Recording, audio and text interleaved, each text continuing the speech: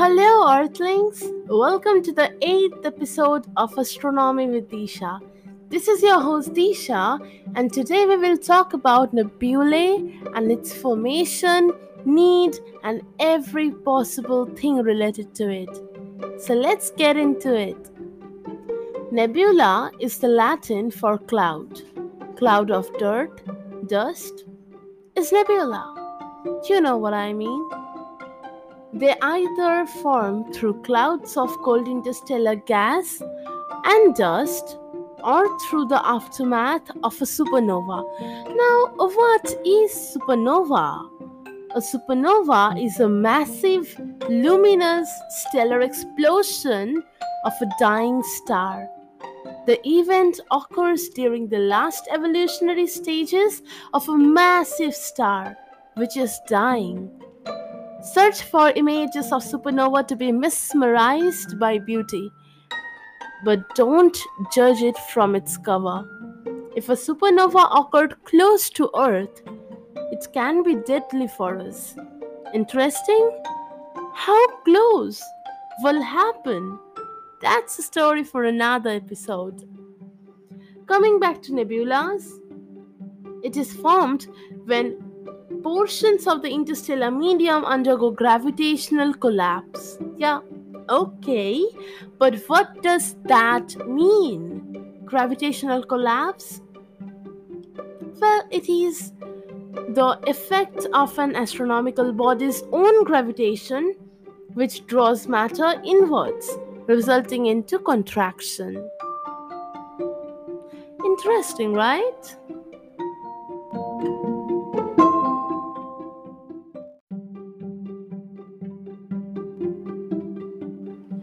If you are still confused, then imagine sucking all air out of a fluffed balloon. Exactly what gravitational collapse is all about. So, due to gravitational collapse, matters are attracted inwards of a star, slowly leading itself to explosion. Upon explosion and formation of supernova, gas, dirt, and dust are thrown out, and voila! Your nebula is ready. Simple process, yeah? This dense nebulae covers up to hundreds of light years, which is stunning to think about. So, are all created from dying stars? Not really, but most of their source of formation is some star or the other. There are some divisions amongst nebulae: planetary nebulae, emission nebulae, reflection nebulae, and absorption nebulae. So let us dive deep in and discuss each of them. A planetary nebula is expanding glowing shell of hot gas, that is plasma, which is cast off towards the end of a low mass star's life. Wait, what? We thought planetary nebula forms when things happen with planets. Unfortunately, no. So then, why are they called planetary nebula? No reasons as such. Astronomers thought these nebulae looked somewhat like planets and named them these. There is no other logic behind the naming planetary nebula. This is funny. No, it's not. An emission nebula is a nebula formed of ionized gases that emit lights of various wavelengths. So, are they colorful? Yes, absolutely they are. The most common source of ionization is high energy ultraviolet photons emitted from a nearby hot star. Told you, stars are the sources.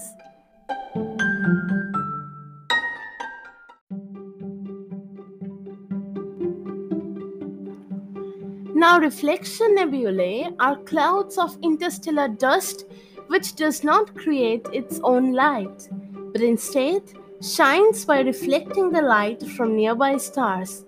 So, obviously, the brightest reflection nebulae are places where new stars are being formed. Absorption nebulae are also called dark nebulae. Dark nebulae are interstellar clouds that contain a very high concentration of dust. This allows them to scatter and absorb all incident optical light, making them completely opaque at visible wavelengths. It obscures the visible wavelengths of light from objects behind it, such as background stars and emission or reflection nebulae. So, what is the function of nebula in our solar system? It sounds like garbage, unwanted gas, dust, and dirt together emitted by a dying star or something similar. What a pollution in outer space! See, these nebulae play a very crucial role in chemical evolution of galaxies, returning material to the interstellar medium which has been enriched in heavy elements and other products of nucleosynthesis like carbon, nitrogen, and many more. Also, when we observe other galaxies, these nebulae may be the only thing we'd be able to observe properly, and observing their state, we can understand a lot about that particular area of that galaxy, or maybe the whole galaxy.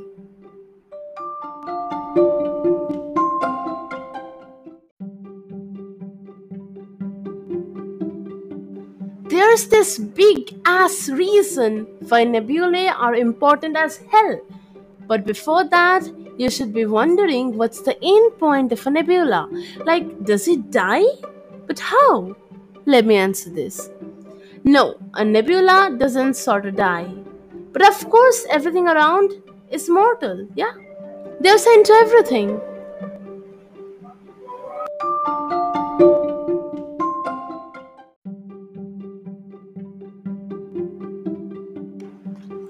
Nebulae are often star-forming regions, such as in the Pillars of Creation of the Eagle Nebula.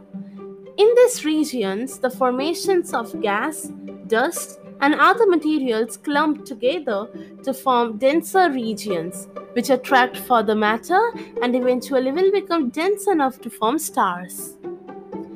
As the gas expands and orbits through our galaxy over millions of years, it spreads out and condenses, with the gas forming diffuse nebula to form a new solar system like ours.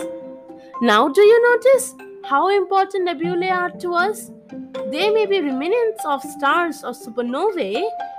They may sound like unwanted garbage, but wonderful enough, they are the exact point from where another star takes birth. Another solar system forms.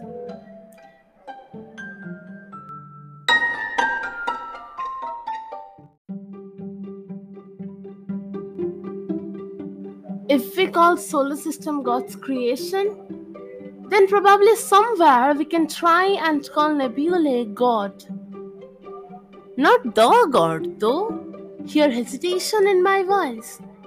It is because stars aren't only formed from nebulae. So, how? Check out episode 2 onwards to know more about star formation. So, do you want to know about some nebulae? The first nebulae that I want to tell you about is the Waterfall Nebula. The Waterfall Nebula is really mysterious, which is also known as HH 222, which lies about 1,500 light years away in the Orion Molecular Cloud.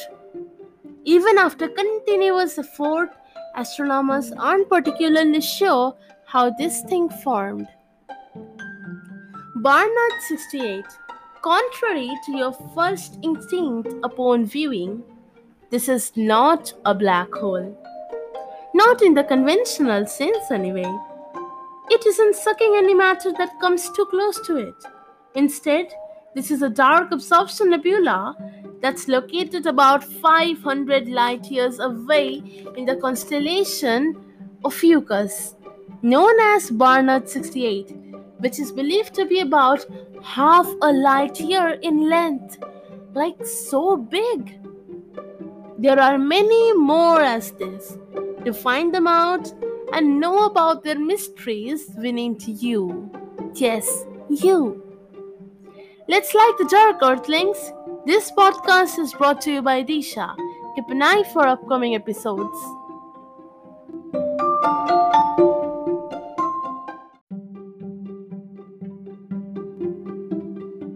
So, guys, before ending, I just wanted to quickly let you know where I live, festivals are ongoing. Like this time of the year is festive time.